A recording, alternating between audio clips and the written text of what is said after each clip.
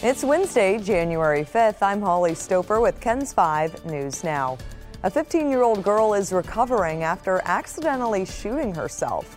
The shooting happened at the family's townhome on East Houston Street. Police say the girl was playing with a handgun while her parents were in another room. While messing with the gun, it did go off, shooting herself in the shoulder. San Antonio police are asking for help finding a missing man. A clear alert has been issued for 42-year-old LaMarcus Watkins. Police think he's in imminent danger. He was last seen around 10:30 yesterday morning in the 8500 block of Huebner Road. If you have any information, contact SAPD. And the search for Lina Sardar Khil has intensified with a new lead. This is video of an FBI dive team member yesterday after searching for the missing 3-year-old underwater. This is a little more than 2 miles from where the little girl disappeared 3 weeks ago.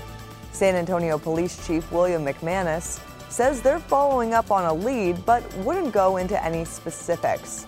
The FBI Special Dive Team will be out again this morning. Staffing shortages have led Bill Miller Barbecue to temporarily close its dining rooms in San Antonio. Dining rooms in Austin and surrounding areas will also be shut down. The restaurant plans to reopen Monday, January 10th. But until then, the San Antonio-based chain will continue drive-through and curbside service. The still shorthanded Spurs were north of the border in Toronto last night to take on the Raptors.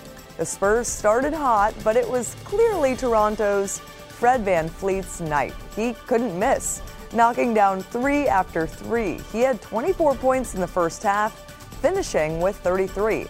The Raptors handle San Antonio 129-104.